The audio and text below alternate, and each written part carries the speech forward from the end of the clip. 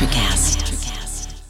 Mom deserves the best, and there's no better place to shop for Mother's Day than Whole Foods Market. They're your destination for unbeatable savings, from premium gifts to show-stopping flowers and irresistible desserts. Start by saving 33% with Prime on all body care and candles. Then get a 15-stem bunch of tulips for just $9.99 each with Prime. Round out Mom's menu with festive rosé, irresistible berry chantilly cake, and more special treats. Come celebrate Mother's Day at Whole Foods Market.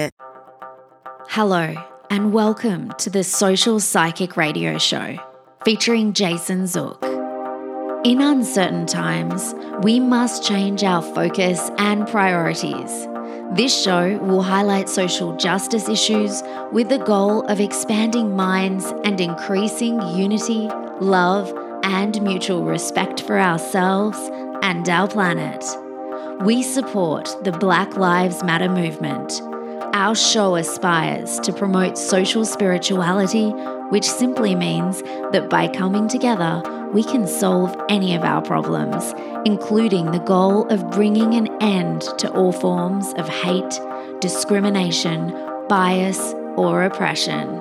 We must protect our environment, reform our criminal justice system, and protect every citizen from police brutality. When we come together, it becomes possible to bridge the gaps that plague our society and divide us from within. We the people means everyone. Hello and welcome to the Social Psychic Radio Show.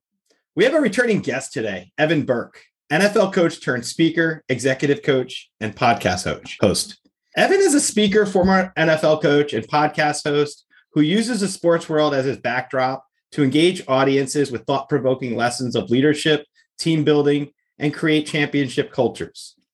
Evan's not your typical football coach. Despite not playing football beyond high school and no network in the coaching profession, Evan's unlikely football journey began as a fourth grade coach, where he quickly worked his way up to the NFL in just 6 years and included coaching for teams such as the Miami Dolphins, UCLA, and SMU.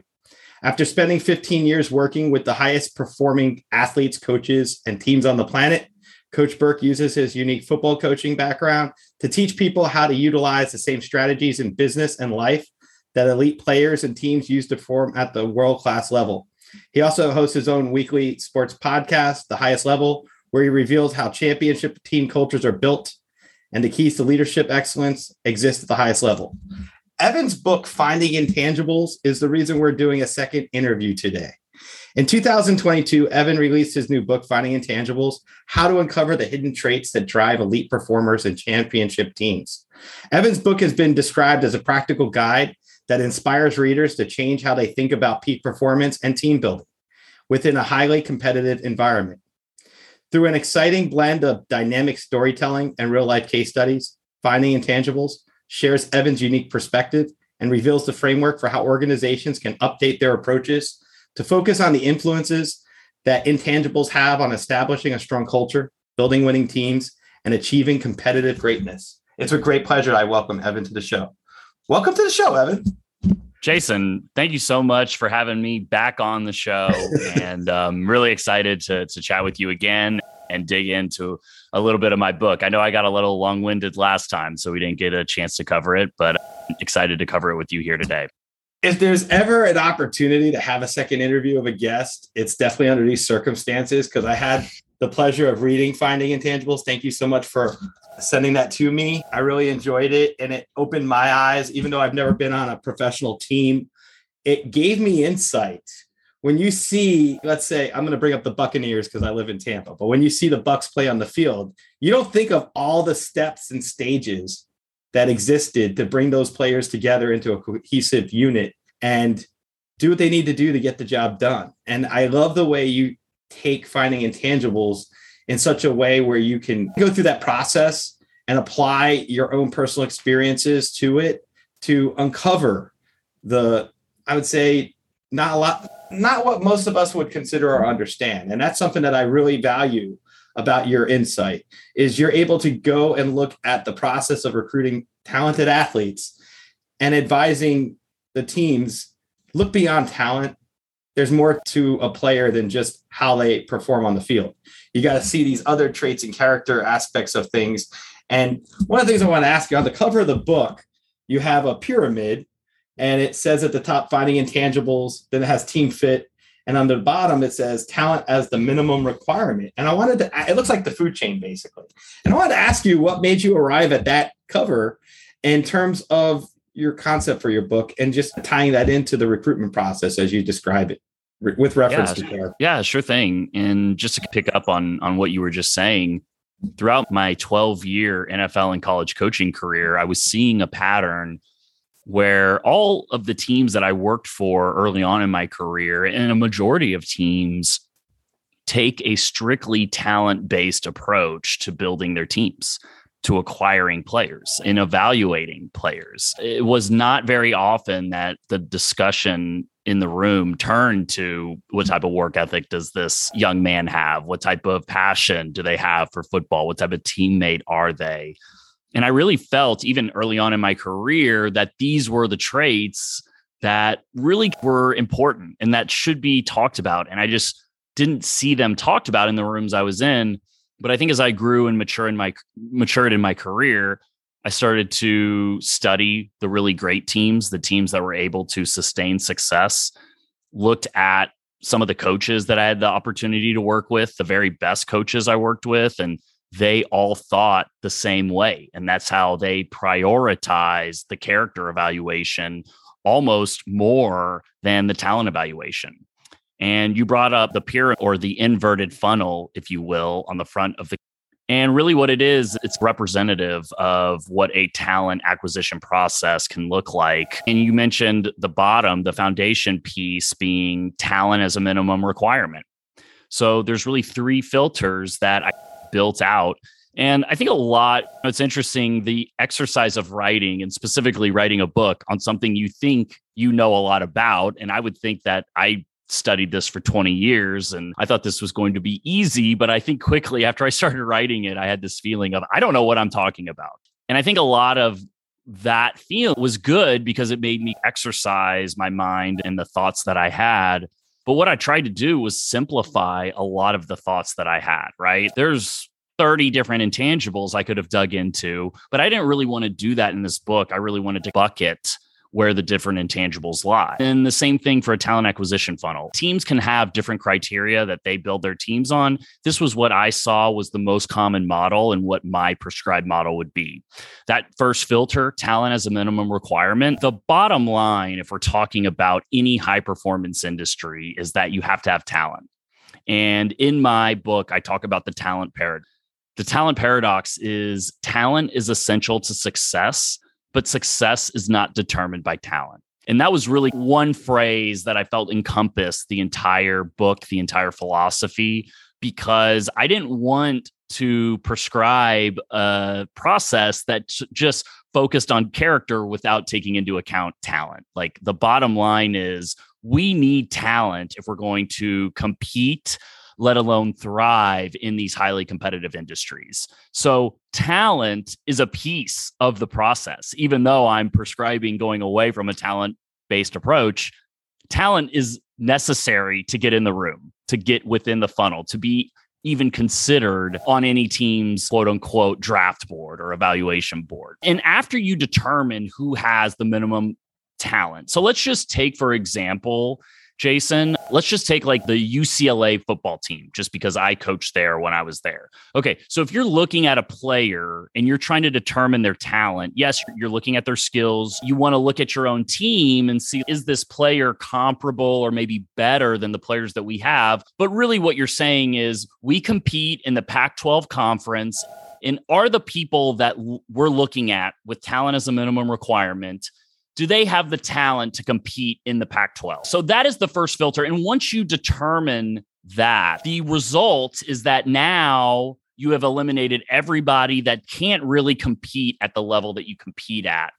And then you've also created a list of people that have that talent that can compete in the Pac-12. Now, the second level of the talent evaluation process is, do they fit the team as I term, team fit. And there's really probably two areas that are really considered when we say team fit. The first area is system fit. So for sports teams, you typically have a style of play. In football, for offensive teams, you have balanced teams, you have run heavy football teams, offensive systems, and then you have pass heavy offensive systems, or maybe like an system. Basically, you have a style of play that you have for your team, and certain skills and certain skill positions do better in certain offenses versus others.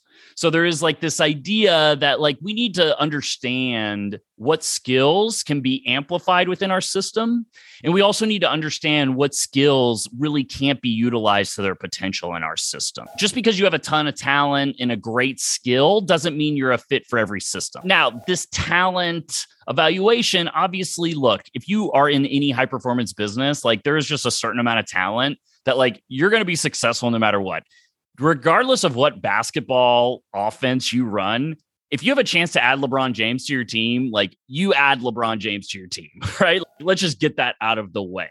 Like there are certain skills and talent that just far surpass anything that can be considered here. But for a lot of players, they may be on the fringe in terms of talent, but their skill set might just be amplified exponentially within a certain system. At SMU, when I was there, we played a very pass-heavy football system. And so smaller, quicker players that honestly could not have competed at the same level as the schools SMU was competing at, because of the offensive system that we ran, and because we specifically needed smaller players that were very quick and could run very crisp, precise routes. Like that was all we needed them to do.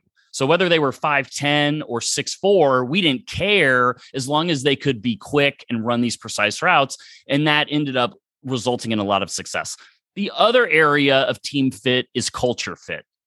Does this person fit the culture here? And I like to say that every person, every player you add to your team that you bring into that locker room tells everybody on the team what you stand for as a leader or as a team builder. Right now, Deshaun Watson is somebody who's in the news, unfortunately, for terrible reasons, has been accused of awful things. And a team, the Cleveland Browns, went out and acquired him, paid a ton of money, paid a ton of capital for him, but then also turned around and gave him the best contract in the history of the NFL. And so on one hand, they got a super talented player, but on the other hand, they got an incredibly, I think questionable is probably being too character to bring into their locker room. And like you probably can tell, the Cleveland Browns don't really have that strong of a culture, determined by the leaders of the team who made this sacrifice for talent and foregoing whatever culture they had in there. Because you can say, oh, football players don't care and they just want to win. However, there are executives on that team. There are players in that locker room that have wives, that have daughters, that have moms, some of whom might have actually been in that profession, been masseuses, been chiropractors. And what do they think about having a quarterback that's been accused by almost 30 women of some type of misconduct? So you need to consider the culture fit as well as the system fit. And then the third piece, and I won't dig too deep in right here, like you said, is finding intangibles. And ultimately what this is about is, do they possess the traits, the intangible traits, the hidden character traits that really are the result of people's success in that profession? I was talking about being quick. I was talking about being big, or whatever your talent level is. That's all great. But if you don't have a growth mindset and you don't have the ability to fight through challenges, and you don't have the ability to become stronger when you face failure and understand the value of failure, and you don't really have the passion to be great and the consistency of showing up every day and being a good teammate, I would make the assertion that you'll never be successful regardless of your talent level. Even somebody with LeBron James's talent level, if they don't have those intangible traits, they won't be successful. And I've seen it. And I have seen it with super talented players that have everything in front of them. and that do not possess these intangible traits. That was really long-winded. I appreciate you asking that, Jason. I've not been asked that on all of the media interviews and podcast interviews I've been on. Nobody has asked me about that. So I apologize for getting super excited right off the bat. Listen, we got a few of these to go. I get to nerd out today. I told you, marking a big benchmark for myself. I'm being able to do this more full time. And as such, I enjoy being able to get into the meat of the substance of this topic because I find it fascinating. And one of the things I wanted to ask you about as a follow-up is, obviously, character is a very important trait to look at when you want to look at the intangibles for potential players for a team. I love the word, the ripple effect, and you use that word in chapter 3 of your book. And I look for synchronicities even as I'm reading your book today. And you happen to describe Tom Brady joining the Buccaneers on page 17 of your book to discuss the topic of the ripple effect with intangibles. And what I loved about this is the example of Brady. I think you said, and I'm ad-libbing a little, that before Brady came to the Bucs, I'll just ad-lib and say they struggled to have the right mindset to be able to win and on the field and off the field. And when Brady came in, from the example I saw, you basically said that Brady brought a higher level of pursuit of excellence by raising the standards of performance for everyone else on the team. That when you took Tom Brady and he came to the organization, he had his work ethic, intelligence, leadership abilities, and those intangibles such as competitive attitude and focus helped create ripple effects for the team. And I wanted to see if you could explain that a little further for our audience, because a lot of times people don't think of what type of ripple effect adding a prospective player can be to the actual team's culture.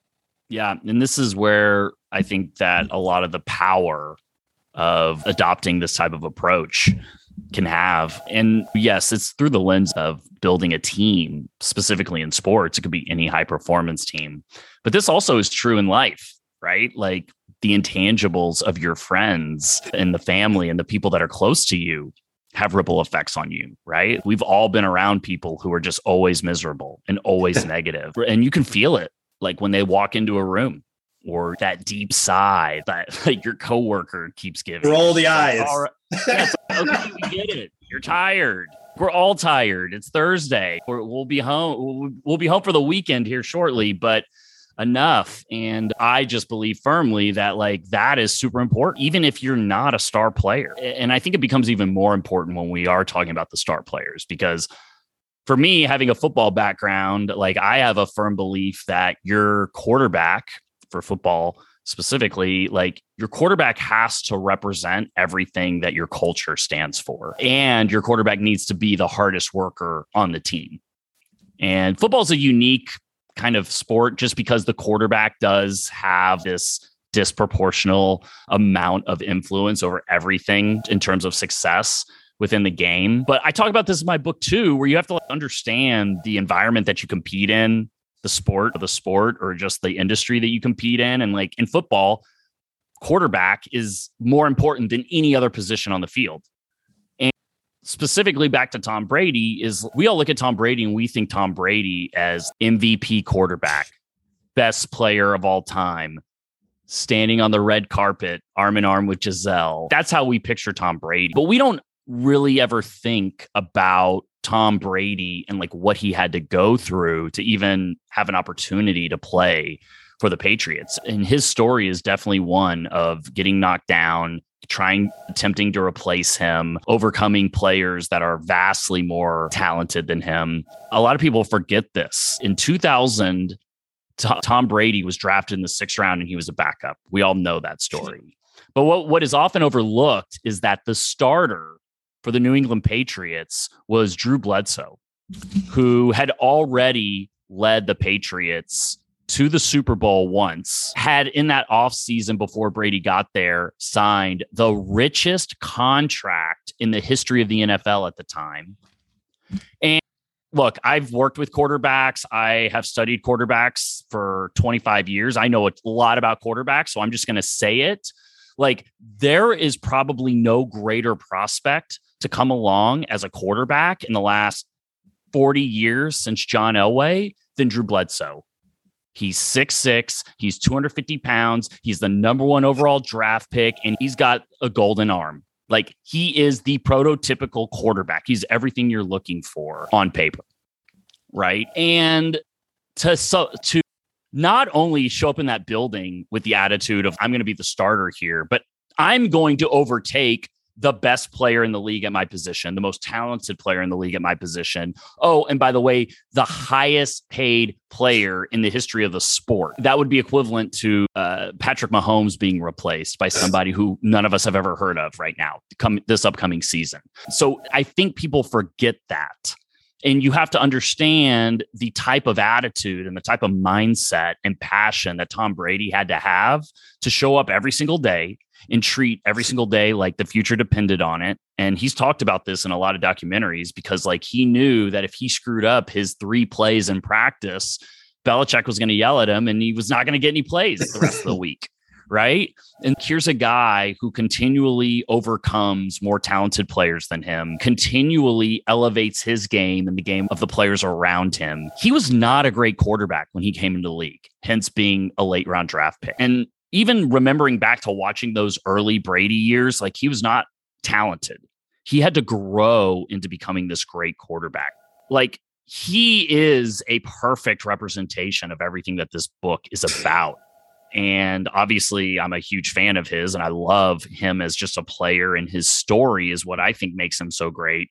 And specifically with the Buccaneers, like the Buccaneers are an average team. They cannot get out of their own way to win. Oh, and by the way, they drafted the most talented player coming out of college in Jameis Winston, number 1 overall. And that didn't work out. So it's like, I just saw time and time again how people were like, Jameis Winston, like he's going to have the skills to do it. But nobody ever says, yeah, does he really have this mindset to elevate himself and the players around him? Tom Brady definitely does. And I think the thing that separates him, and I think I might have quoted this in the book, they thought that the players in Tampa Bay thought before Tom Brady arrived that they were doing everything that they could. They just thought things weren't going their way, just some bad breaks, a couple of interceptions and mistakes in these games. They could have been totally different. And Tom Brady shows up, who, I'll just say it, the absolute greatest football player of all time, as we sit here right now. Tom Brady shows up and he's showing up every day at 5:30, 5 a.m. He's the one sitting in the room watching film, running the film sessions. And like it dawned on everybody in that locker room, oh, none of us are doing what it takes to be successful. Once they saw Tom Brady and the work that he puts in and the way that he took care of his body, then they all understood, oh, none of us are doing what is required to win. Now, it's awesome to have a guy like that who's a good guy, who's people want to be around and it's infectious. And he can say, hey, I'm bringing you guys with me. But that's where I think the ripple effect, the true ripple effect can have like a huge impact. We're talking about something very exponential, the quarterback of an NFL team. It doesn't have to be that. It can just be, if you're talking to somebody who, a team that's struggling, it might just be adding one person, and they don't necessarily have to be like the best performer. They can just have their own ripple effect through their intangibles on their team too, and the people around them. Very passionate about this. And I think I'm glad you brought that up because I do think Tom Brady is the best example of this. And it would have been a great story if they had made the playoffs or gotten to the NFC Championship. But the fact that they were able to go to the Super Bowl against a highly regarded team in the Kansas City Chiefs and honestly totally dismantle them, I think proves they were the same team from the year before outside of having Tom Brady at quarterback. And so it really just shows that you can have all the pieces in place. You can have ultra talent on your team and it doesn't result in winning. It's this other factor. It's these intangibles that Tom Brady brings that really make him truly great and make his teams great. I want to ask you about you got pretty in depth with the recruitment process, and I never had a chance to really look at that before. And it's so interesting to think that there's ways that players are evaluated before they even get on the field. And I wanted to see if you could talk about character assessment in terms of how you would recommend in your book, coaches and scouts, potential recruiters should look at players in terms of their character as one of the factors to consider when trying to assemble the alignment between the player and the culture of the team itself. Yeah. And I think just to clarify, I think a lot of times we hear character and we misconstrue this for politeness. And I just want to clarify that character or the intangibles, as it were, it's really about these characteristics, these traits that really make up who a person is. And that is what I define as the character piece. So I think one of the really important things, and I'll try and make this as general as I can so anybody on any team can apply this, you need to understand what are the traits that the best performers in your industry have, or the best performers on your team have. Like, what make them great? And really challenge yourself. Because I think a lot of people look at someone like Tom Brady and they're like, oh, he's 6'4". He throws the ball 60 yards. That has very little to do. There's a lot of guys that are 6'4" and can throw the ball 60 yards that are not 7-time Super Bowl champions. And yes, situations matter. But my point here is, like, all the other things that Tom Brady brings to that team, and specific to football, I talk in the book about finding mindset, finding heart, and finding team players. In football specifically, those are like the three main traits that you need. Heavy on one end, or a combination of the three. And obviously someone like Tom Brady, or people that have all three, are extra special and do create huge ripple effects on your team.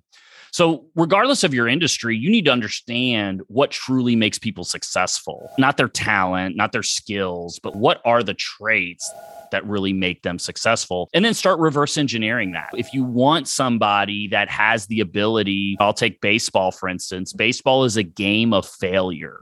So in baseball, you're failing 70% of the time. If you're great, if you're average, you're failing 80% of the time in baseball. So it's not having a great player that can hit the ball or hit curveballs. It's about somebody that can fail and like always showing up. They keep showing up and they keep trying to get better. And they understand the value of failure, and they understand that baseball is a game of failure. And I'm sure we could bring on 10 scouts right now that all have 10 different stories in their careers of guys that had everything checked off on the list, but they couldn't get over that mental hurdle of dealing with that failure. So you have to understand the industry that you compete in, and then reverse engineer, okay, what makes people successful in this highly competitive industry? And then you have to ask yourself and challenge yourself, what are the ways we can uncover this throughout our evaluation process? For football in particular, if you're recruiting a young man, that might be 18 months, 12 months. You're trying to like find information on them, getting to know them, building relationships. If it's pro sports evaluations, those could be 2-3 years, 4 years sometimes, based on the talent level. But if you're a team you're building a sales team, you might have a 4-week interview process. Maybe that might even be a little long. So like, how are you going to find the traits you're looking for in a short period of time? And then understanding the type of exceptions that you want to make depending on getting as possible. I think a lot of this goes back to understanding a person's story and understanding like how they got to where they are and who they are. And I think if you can define that, it can answer a lot of these questions for you, specifically around, do they possess these hidden character traits that we do look for in our players or on the people we want to bring onto this team?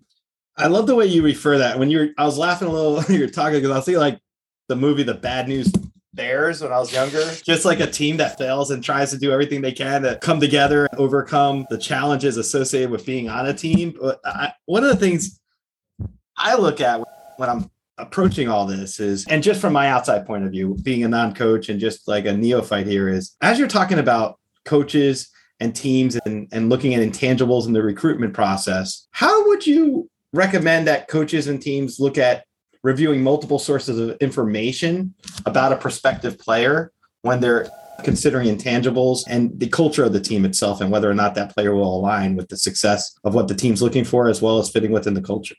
Yeah, great question. So I think start with culture is like understanding who you are as a team.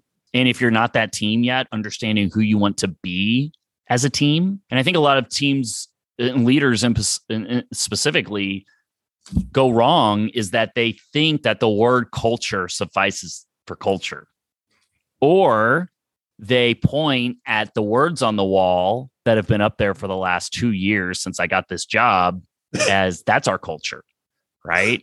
So like a very common thing, and I saw this early in my coaching career, is, hey, we're a tough, smart football team. Guy, Jason, do we not say it every day when we come in this room? We're a tough, smart football team. What does that mean? How does that boil down? That's a great question. Now, 22-year-old Evan Burk, that's just there to pass out Chick-fil-A's and is just happy to have keys to the building, isn't going to bring that up. 39-year-old Coach Evan Burk probably going to raise his hand day one, hour one, when that keeps being said and there's nothing to support it. And so I think that's really important, right? Like you need to understand, number one, who you want to be, but then you need to create alignment. A lot of teams don't create alignment. They think vision is the key. Vision doesn't mean anything. Alignment is where all of the power in a vision comes from. I can sit in this chair right now and I can say, I want to become an actor in Hollywood. Okay. But me sitting here creating that vision doesn't mean anything. Me having no talent to become an actor. Okay. We may not be in alignment. There may not be anything realistic, but my point is, are you going to move to LA? Are you going to take acting classes? Are you going to put yourself in positions to become a better actor, to realize this vision? Like that alignment is where the power is. Creating a vision doesn't mean anything. And I think culture is the very same way. Saying you're a tough, smart football team really doesn't mean anything. That makes you feel good as a leader, which is rooted in your ego, which, by the way, nobody in that room cares about you or your ego. And that doesn't mean anything. And like the best leaders I was around, they talked about it specifically every single day. And like in a football team, like you need to define it in terms of core values and habits. And so like the best coach that I saw, Frank Gann Sr., when I was at SMU, 2008, when he joined our football team, he talked about, we're going to turn this program around. We were the losingest program in America at the time. He was like, we're going to turn this program around and we are going to build a culture of the small win. And how are we going to turn this culture around? One small win at a time. Who's going to do it? There's no championship foundation here. Who's going to build it? You are. One small win at a time. Now, what's a small win? And he went down, he defined it. Hey, like when we're in this room and we are meeting, we're taking notes. We've got our notebooks out in front of us. Now, keep in mind, we're talking to 18, 20-year-old college kids, right? You got to tell them all this stuff again and again. But we're going to have our notes out. We're going to take notes. We are going to be disseminating great information for you as coaches, for you to learn as players. Like that is going to give you a competitive edge. And so like we defined, like that's a small win. That's a small win for us and towards moving to turning this losing culture into a winning culture. And so like he went through and defined, like we're going to have high standards of preparation. He defined what the standards were. And then we also had a core value of attacking problems. So like when we didn't meet those high standards, he was excellent at showing our team in front of the entire team clips in practice where we are not upholding our high standards of preparation to each other. And so like we did this in a very public setting. We let it be known that it wasn't personal. We're attacking the problem. We talk every day, Jason, about running full speed to balance on kickoff. And this does not look like you running full speed to balance, correct? No, correct? Yeah. No, you're not running full speed to balance. Get to full speed. And so like we had this way of calling each other out, holding each other accountable, and coaches were no different. And so like we went through and we defined and showed these players what the culture was going to be. And we had these core values in place. And I'm getting super fired up and passionate because I'm recalling Frank Gann Sr., a tremendous coach of mine. But I think like the key that I'm trying to convey is that like you need to have your core values. You need to understand who you want to be, and you need to match the players that you're bringing into your locker room to those core values. The Golden State Warriors right now are one win away from winning the NBA Finals. I don't know when this will air, but they just won Game 5, and they're a team that they have 4 core values: compassion, competitiveness. I can't remember. I think the other one's like team collaboration, but the first one is joy. And if you think of Steph Curry, yes, he's a fantastic player, but he plays the game with more joy than I've ever seen any professional player play the game with. And so like when you have your core values in place, that's great. But when you have a transcendent player or the captain of your team or the best player on your team that fully represents the core values of your culture in every shape and form, that's when you really have the ability not only to win and have success, but create a dynasty, create this lasting, significant success. I just believe fully you're talking about culture. And I think like it needs to go back to understanding who you want to be. What does that look like? What are the core values? And really aligning yourself to those core values and not making too many exceptions, because every exception you make is at a detriment to the culture and the team that you're trying to build. As you're saying that, and I love the word small wins. That's just in education, or I was in my undergrad fraternity. That was something that was big for us. I would say this, and I'm just one of my reflective points after reading Finding Intangibles and my own take. With small wins, one of the things you mentioned also is a player's love of the game.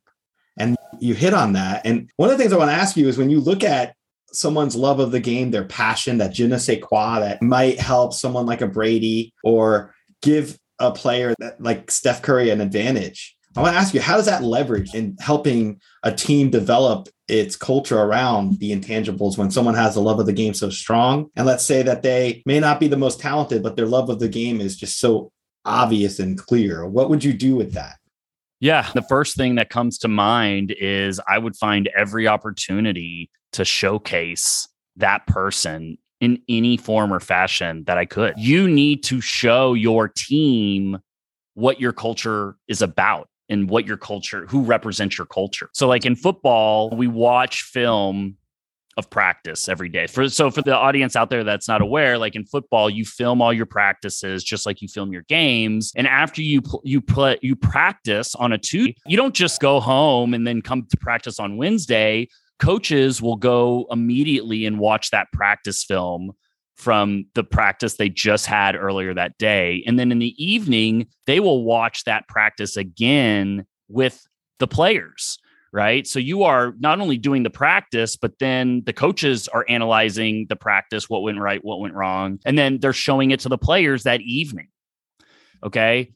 And we talked very deliberately. And this was Coach Gans that first year that he was at SMU in 2008. Like, there is no foundation for winning. These guys do not understand what it takes to win. So like, I don't care who it is. When we catch guys doing it right and doing the way that we want it done, we need to highlight them. And like, I remember I had taken down in my notes, and I was like 24, 25 years old. I was like super young. I had no idea what was happening, right? Like, I just knew I was like witnessing a great coach, a great orator present to the team every day and just relishing in that experience. But I can remember writing down like a note to myself because he was showing like the lower level guys on the team making a lot of plays in practice. And I remember thinking as a young coach, I was like, these guys aren't starters. Like these guys, if these guys are ever playing for us, like we've got problems at SMU, right? Like talent wise. But it occurred to me that he's showing the players who they can trust. And he's showing the players how it should be done. And so regardless of whether those guys ever play a down for SMU or whether they're going to ever make the winning play, they probably won't. But they can have an impact and influence on the people around them. And I think the NBA playoffs are about to end. But like I was watching the Dallas Mavericks, they made a little bit of a run this year. And they had one of the things that stood out to them, even if a casual sports fan watched them, is they had this bench. And in basketball, especially pro basketball, guys are very like, it's pro basketball. We do this every day. This is our jobs. They're sitting on the bench. They just watch the game. And the Mavericks had this team chemistry that you could feel even watching on TV because they had all of their teams standing up on the bench, something that you really only see college teams do. And a lot of people would dismiss that and be like, okay, what does that matter? That has no impact on that. They didn't score a basket. Like some of those guys are in street clothes. But if you listen to the Mavericks, they keep talking about this one guy, Theo Pinson. He didn't even dress. He didn't even play a minute in the playoffs. He didn't even dress for any of the games. He was in street clothes every single game. But like he was standing up next to the head coach, Jason Kidd, every single game cheering. And not only were the Mavericks commenting on it, oh yeah, that's Theo and his gang on the bench, but they beat the Suns, who were the favorites to win the championship this year. And after they put the Suns away, one of the star players from the Suns made a comment about it. Oh yeah, Theo Pinson and that bench, man. Like that was no joke. Like we could feel it. And it's okay. So they didn't score a basket, but the entire Mavericks team felt it, and the other team felt it too. So anyway, I'm just super passionate about these core values and aligning them, and then finding opportunities as a coach or as a leader to put those people in positions, regardless of how small the role is, where they can have a role in playing an integral part of the team, even if it's not on the court. That's powerful when you think about it. You're looking at the whole, the gestalt. And when you have a player on the side next to the coach cheering the team on and creating that kind of momentum that the opposing side comments on it after they lost, that says something very high about that individual players' intangibles with their character and being able to lead in their own way. That's what I see. Leading in your own way. Like, it's that opportunity of the ripple effect from the sidelines. Yeah. And if you can't tell, Jason, like, this book is really about building a winning culture. And I wanted to write a book about culture without using the word cult. And going back to my point a moment ago, like, you have to define what it is you want your team to be and who you want to be and what you want your culture to be. And then you need to go find players that represent that culture. Very rarely are you going to come in as a new leader or as a leader, period, and say, guys, we're going to be a tough, smart team, right? You've got to get anybody who's going into a new team, you need to get the wrong guys off the bus, and you need to get the right guys on the bus, and you need to get the right guys in the right seats. And if you show up and the best player is a piece of crap and not representative of your culture, first of all, if you first show up, like, that's the best time to do it, because you're never going to have as much leeway as a coach to do it. But you can't have a player of Tom Brady or LeBron James's status who doesn't buy into the culture. So you need to get people to buy into the culture, but you also need to make that stand and be disciplined enough to say, okay, this does not represent our culture. That's really hard to do when you come into people that have been ingrained in a certain culture. But then also, the people you're bringing in, you can't make those same exceptions. Like, the New England Patriots can make exceptions. They've got 20 years of culture built up in that locker room. They've got strong leaders, locker room presence in that locker room that can stand up when somebody comes in and does things the wrong way, and it doesn't need to be the coach. And that's when you truly have something special.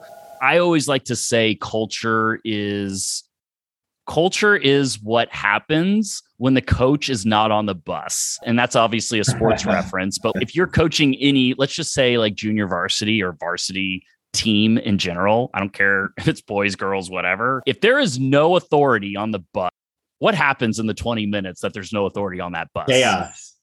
Yeah. Whatever happens on that bus while you're gone is what your culture is. And that might be maybe breaking it down into rudimentary a fashion, but I truly believe that, right? If somebody starts acting a fool and is like, oh, I'm going to go grab the microphone and do whatever, is there somebody on that bus that's going to stand up and say, hey, man, we don't do that? Because if somebody that has enough pull in that locker room or is the best player on that team stands up and says that, that's not going to happen. That person's going to sit down and be like, oh, okay, I guess we don't do that. But where you get tripped up is where people are allowed to do that. And so the stronger presence you have, the more exceptions you can make on the character side. But I guess, like, the paradox there is that, like, they're not making a lot of exceptions on the character side, as you can tell, because they've had success for 20 plus years. How about a professional football team that has a Tom Brady, but then they have an Antonio Brown? How does that show their recruitment of those two different players and how they act on and off the field in terms of their own culture and their own pursuit of the right intangibles for the equation for the team to be successful and all it needs to do? Yeah, I think it's a perfect example of what I'm talking about. Who is the best wide receiver on the planet? But it's probably Antonio Brown. He's the best wide receiver on the planet. And he's unemployed. And he's been on 3 teams in 3 years. And he quit on his last team in the most unthinkable, childish, immature way imaginable. Okay. So, like, he is 11 out of 10 on talent. Like, one of the best wide receiver talents in the NFL in the last 25 years, but nobody wants him on their team. Right. And, like, the only person that could wrangle him in and keep him semi-contained for a finite period of time was the absolute greatest football player and greatest teammate in the history of the NFL. So yeah, like you can, if you have that presence, you can make exceptions, but like to what end? Because now I, as a leader, am putting it on Tom Brady, who I don't want Tom Brady chasing around Antonio Brown. Like, it's not necessary. Like, I want Tom Brady being here with the guys that want to be here, that the guys that aren't going to just go do their own thing. That goes into your category of the love of the game, right? If someone really loves the game, they'll be able to assemble themselves in such a way they'll fit within the culture of the team, and they'll act in such a way to conform with the expectations of the leadership rather than buckle it and fight it and create controversy. That can only deplete the team's overall ability to succeed. Yeah. And I think a lot of times too, it goes back to what type of team you want to be, but also like you have to consider too, how are you bringing these people onto your team, right? What do you value? A lot of, let's just say like financial firms pay their employees a ton of money. And then they get upset when the employees like aren't bought into the culture or push back because they're not promoted every 6 months. It's like, you invited that on your now. There might be certain dynamics in the marketplace that you need to pay X amount of dollars for this. But again, like you are literally going out and you're paying top dollar for talent, and that's fine. But you're also going to get what you recruit. And so if you go out and you find those people who have that true love, yeah, they may not be the most talented, but you're going to end up creating something greater in the whole of your team by creating a collection of people who are all passionate about the game. So I think it translates across boundaries, across sports and across industries as well. And again, it begins with understanding who you want to be and like how you want to build your team, and then moving that as a North Star to align all of your processes to. Ask you this. When you say it towards the end of your book that recruiters should talk to the invisible people to the player when evaluating the player's potential fit with the team, I want to see if you could touch on that for our purpose right now and tie it into what we're discussing. Yeah. The invisible people concept is really about talking to the people who that person that you were trying to find out about views as invisible. So as an example, in my book, I talk a lot about recruiting. So in the high school recruiting process, who is a visible person for a high school athlete? Their head coach, right? The head coach controls the playing time, talks to all the college coaches, regardless of sport. That coach is a visible person in that athlete's life. So what does that mean? That means that athlete fully understands that coach is talking to other college coaches, their playing time, hence their future prospects are tied to their relationship with that coach. Do you think that they're going to treat them true to their character? No, they're trying to manipulate in a certain sense, right? So who in that building can tell you who that person really is? The people that athlete doesn't think have a bearing on their future and how they treat them. So like the lunch lady, the front desk secretary when you walk into the building, the athletic trainer. I used to make it a habit to go talk to the academic coordinators in the building, right? Because that's going to give me the true indication of who this person is. I know what the coach is going to tell me. Oh, he's a great player. Oh, he's so good. Oh, that, yeah, excuse. Don't worry about that. He's awesome. I know that coach benefits from me as a UCLA coach recruiting his kid. But I had an instance, I went in and talked to an academic coordinator once. I hadn't even visited with the head coach. I just watched the kid's film and he was fantastic. He was awesome. I was like, oh my God, I have to go see this kid. I go into the academic office. I asked to meet with Miss Shirley. I walk in with Miss Shirley. Hey, Miss Shirley, I'm Evan Burk. I'm here with UCLA. I'm here to recruit. And I just want to know, what's your experience working with Jonathan like? She goes, Jonathan is challenging. So here I am. Now, by the way, I know everything I need to know about that kid right there. And whatever, we chatted for another 3-4 minutes. I didn't need to sit there for an hour and interview her. Like, I knew the information I came to get. Now, I talk in my book, like, you're finding the story. So where I made mistakes early in my career is I would totally take that as a snap judgment and just be like, write that kid off for everything. Now, going back, if I could talk to myself, I'd be like, okay, Evan, that's a good piece of information. Who else in this building can you talk to? Like the other people, like whatever. We all have it. Like sometimes you don't get along with people. Now that is one area I could improve on. But in the same time, like you can go either find a ton of information that supports that, or you can continue to find, I didn't find anybody else who found him challenging. So wait, let me go back to Miss Shirley and find out what's happening. So there is an element where you have to understand the story to understand like what you're hearing, and not one piece of information is necessarily more important than the other. However, I will say that like in the same breath, like that kid, Miss Shirley just told me everything I need to know about. And like when you're in a selection process and it's going to come down to talented players, again, talent is the minimum requirement. If anybody is in our talent funnel, like I know they can play at this level. That's the benefit of the minimum as a talent requirement. Like now you might be better than me, but if you don't bring the other intangibles and I do, then like I could easily be a better fit. What does it matter if I'm a 5 out of 10 out of talent and you're an 8 out of 10 out of talent? Right now, like that's for the teams to decide. What is the developmental profile? What do we want to take on? What risks do we want to take? And so I've seen it also where I walk into a high school and it's like, I say a kid's name and it's like, everybody's like, oh my God, I love that kid. Oh my God. Like you're here to see Billy. Oh, we love Billy Cole. And I knew immediately, just as I knew on that other kid that I wasn't going to recruit him. As soon as I walked into Saxe High School and everybody started talking about Billy Cole and that he was the greatest human being that had ever walked through those doors, like I didn't care that he was 5'7". I didn't care that none of the other coaches on my coaching staff liked him. I was like, I'm recruiting this kid. I'm going to offer this kid a scholarship. This is my type of kid. So I think even though, again, going back and recognizing my own faults, I would have told myself to continue to build out my story and find more information. I think that those invisible people that are telling you everything you need to know about that person, because the people that are visible in that person's life it's predictable what they're going to tell you. I don't know if I had 5 coaches in my entire 12-year coaching career that quote unquote killed a kid.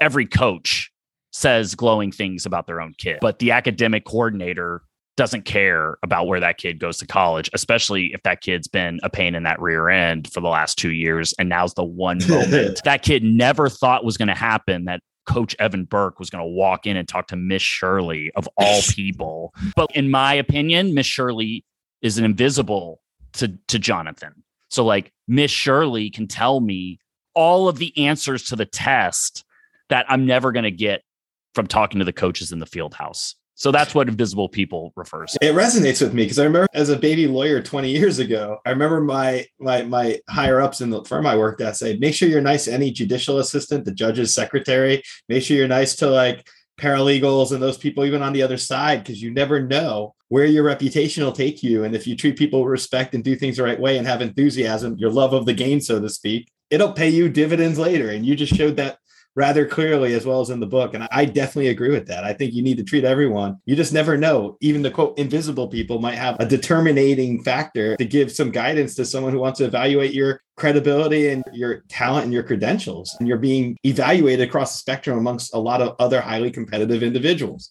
So that to me really resonates. I want to ask you, I was looking at the end of your book, and one of the things you talked about is how one can measure the immeasurables. And I found that to be interesting. And I wanted to ask if you could tell us a little about your example, Bill Belichick and the New England Patriots, and how they grade their players based on 3 different dimensions of major factors, critical factors, and position skill.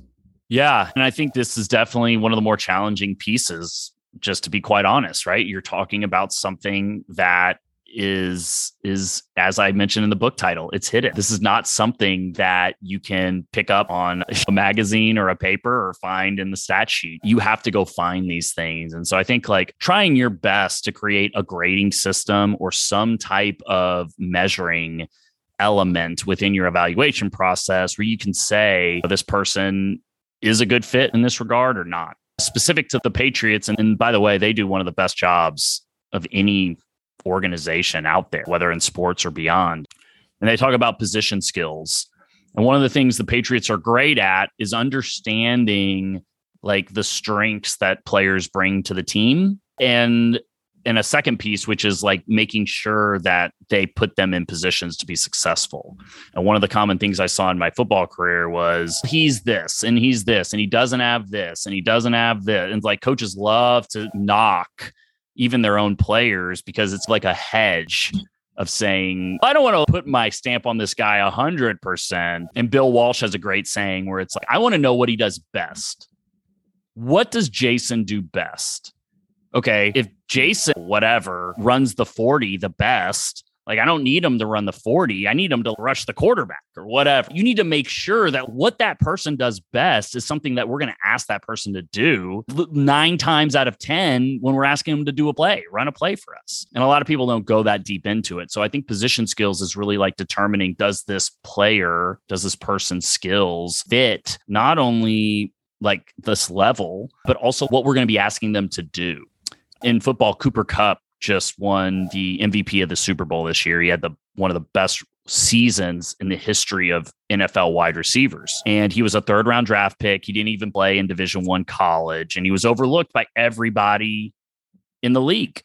And one of the reasons why was, number one, he ran a 4.62 40, and people thought he was slow. But the 40 time isn't a great representation of what actually translates to success being a wide receiver in the NFL. What translates to success is quickness and the ability to separate within your route, separate from the defender. 2 things that Cooper Kupp is probably the best at in the NFL, right? But you can't tell that through a 40 time. So I think the position skills piece is really about understand what that person does that is specific to what the Patriots look for at that position, right? It's like, we don't need them to be fast, straight line down the field. We need them to separate from defenders and like identifying those specific traits that they're looking for. The second piece, which I think is major factors, is really the athletic ability, right? Like the talent level, the size, all of these pieces that kind of constitute being a pro athlete. What is their injury history?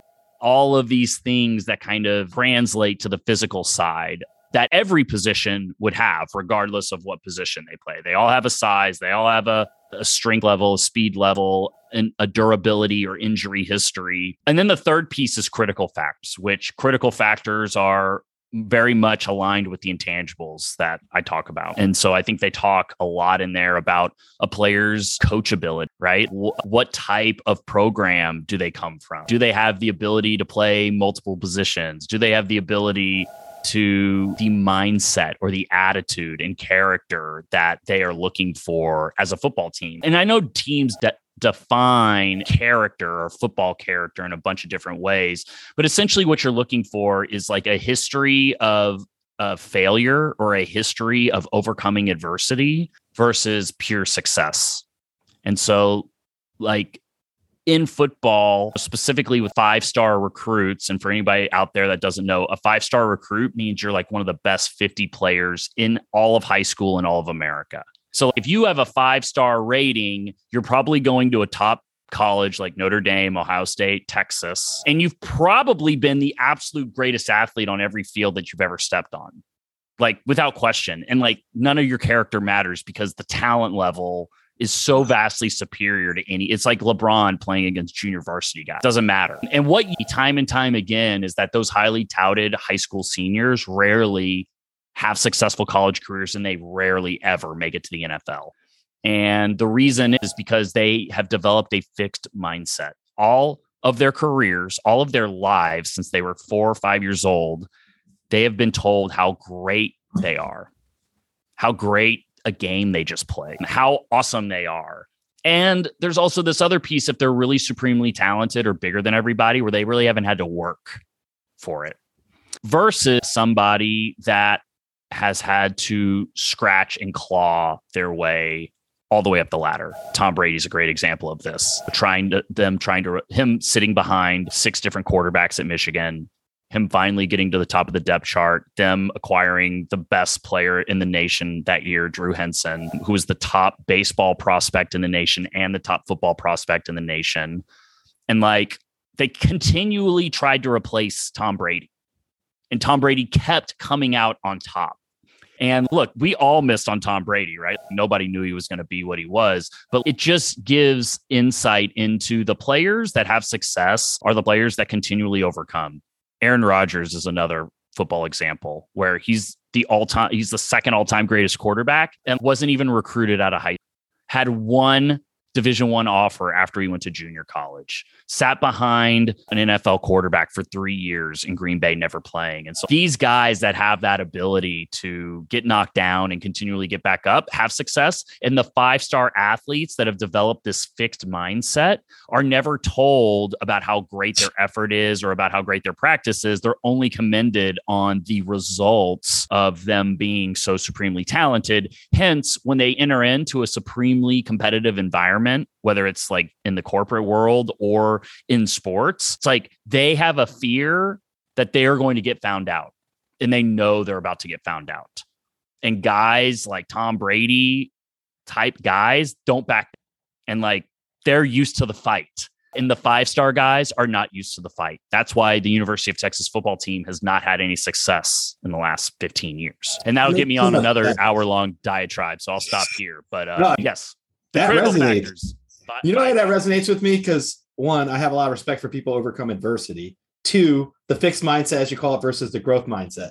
If you have a 5-star player who has a fixed mindset, like you said, and they think they're the best since sliced pie, but they can't grow. They can't be introduced into a new environment where they're no longer, if they're the big fish in a small pond, and now they're a guppy in an ocean of talent in the NFL or college football. I just keep bringing that up as our example, but I could see where you could see their failure because they're going to be limited by their own mindset and how they approach challenges and what they do when they get knocked down. Are they a weeble wobble? Do they pick themselves back up, or do they put their hands in the air and give up and walk away and walk off a field in the middle of a game, causing a lot of negativity to the team afterwards? It makes you look at it critically and evaluate it. And I appreciate your taking the time and breaking this down for us today. Because for someone like myself, coming from the outside, I'm not in the athletic world, but coming from the outside looking in, it really gives you an amazing point of view to see how team organizations, coaching staff, recruiters, individuals like yourself who have the love of the game inherent within themselves to start at one level and work your way up. I quote you all the time now when I talk to people, by the way, ever since our first interview. I say, you can start at the lowest level and you could send out 450 handwritten letters, wait, and then get responses. I think it was like 10 responses and then an interview, and then you get hired. That's your Miami Dolphins story. I love that story. I can't wait to hear you write a book about that particular aspect of your life in greater detail. But I just want to thank you for coming on again to share Finding Intangibles with us and giving us the opportunity to really discuss these issues in greater length. Because I think when you look at the real world, when you look at life outside of sports, this all ties in. Like you said, you could recruit someone for a sales team for your company, or you could recruit the next player from the high school, college level for your team sport. It doesn't matter. It's what you're looking at, and does it match the culture of the organization? Are you looking for these intangible things such as character, and not just doing a base assessment on someone's talent and how they play a certain time of the year at a game?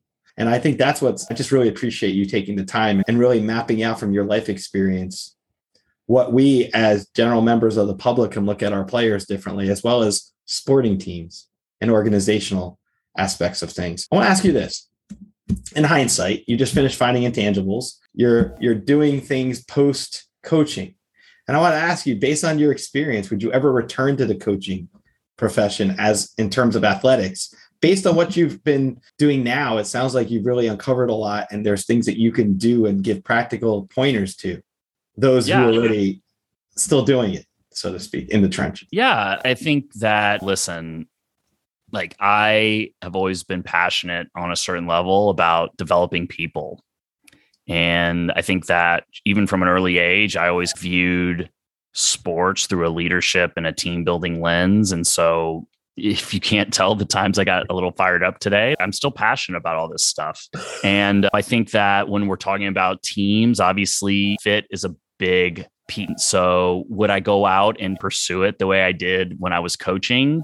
I don't know if that's really for me anymore, or at least in this stage in the life that I want to live, the lifestyle I want to live.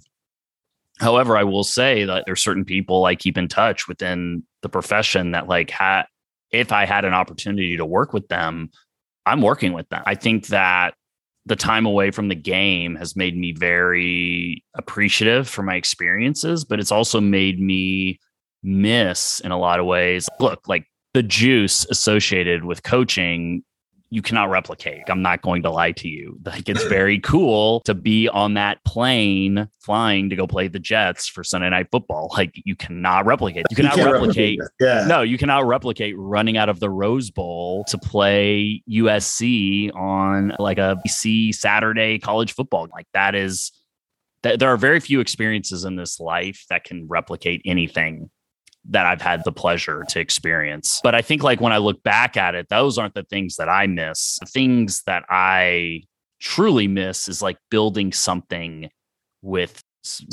special with people that I want to build something special with. And you were like summing up my book a moment ago, and it just made me think. And there's a couple of pieces that I think I would like share with people to like say, like, what is this all about? And I think, like, at the heart of it, whether you're in a corporate world or sports, what this is about is like, you are making a decision, adding somebody to your team to spend 8 to 10 to 12 hours a day with them every single day, right? You spend a majority of your time with these people. What is the advantage of passing on somebody you think may not be a fit for you and your culture versus somebody who you think is a fit for you and your culture? The benefit of working with those people every single day or not. I was reminded of dating a moment ago when I was like talking about the invisible people. If your date treats the waiter or waitress like crap, run away. Red flag. That's what they think of invisible people. That's who they are, right? That's the reality. I think a lot of us can relate to the dating analogies, but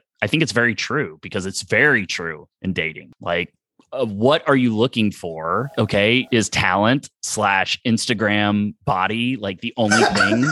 That's the only criteria we have. Okay. You can have that criteria, but when you acquire somebody who is an absolute menace in your locker room or somebody who's an absolute drama attractor into your life, and you didn't take any of those other factors into consideration, like, that's on you as a team builder or as like selecting who you're going to date. But I think it's all about who you spend time with or choosing who not to spend your time with when it really comes down to it, is what this book is about. And to answer your question in a very long-winded way, if I were to go back, it would be to work with people that I had a great desire to work with either again or work with once.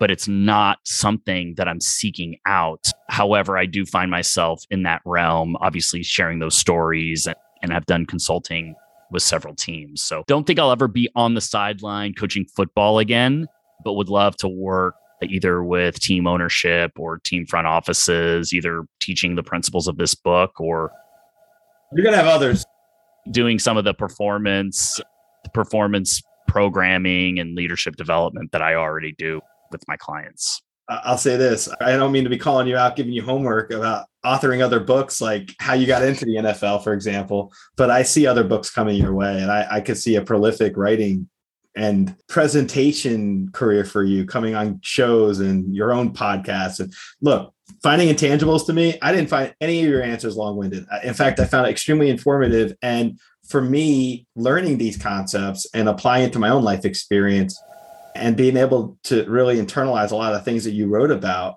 it gives me a newfound appreciation of team sport. And it makes me want to engage our sports teams from a different point of view. There's a lot that's involved. It's not just putting the players together, giving them a jersey and their equipment and saying, go at it. There's so much many more levels to it. And that's what I really enjoyed about your book, is that you peeled back the onion, so to speak, and gave us that chance. So I want to thank you for coming on and sharing your expertise and your amazing, keen insight today with our audience.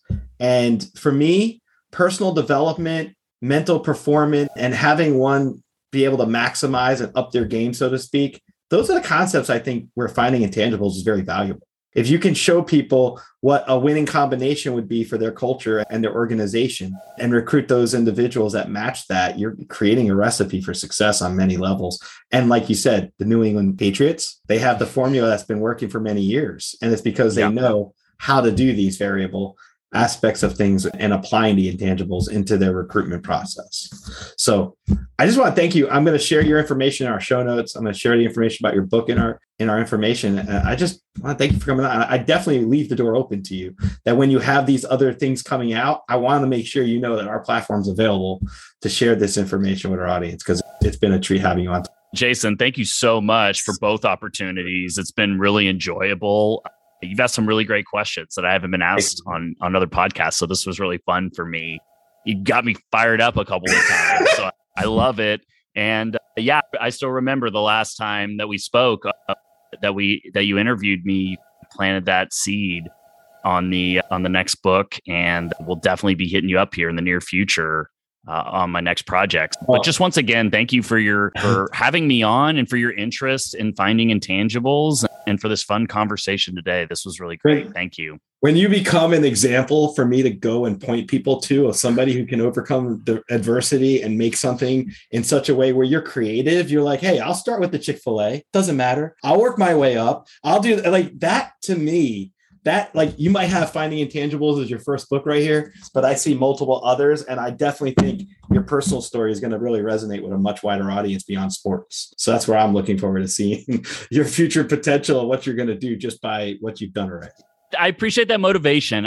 For whatever reason, it was like, instead of writing the simple book, which would have been my path to football, I was like, let me pick a super complicated topic that there really is no research on, and let me dive into this for my first book. Maybe that's just my nature to do it the hard way, but I like your idea of just retelling my story.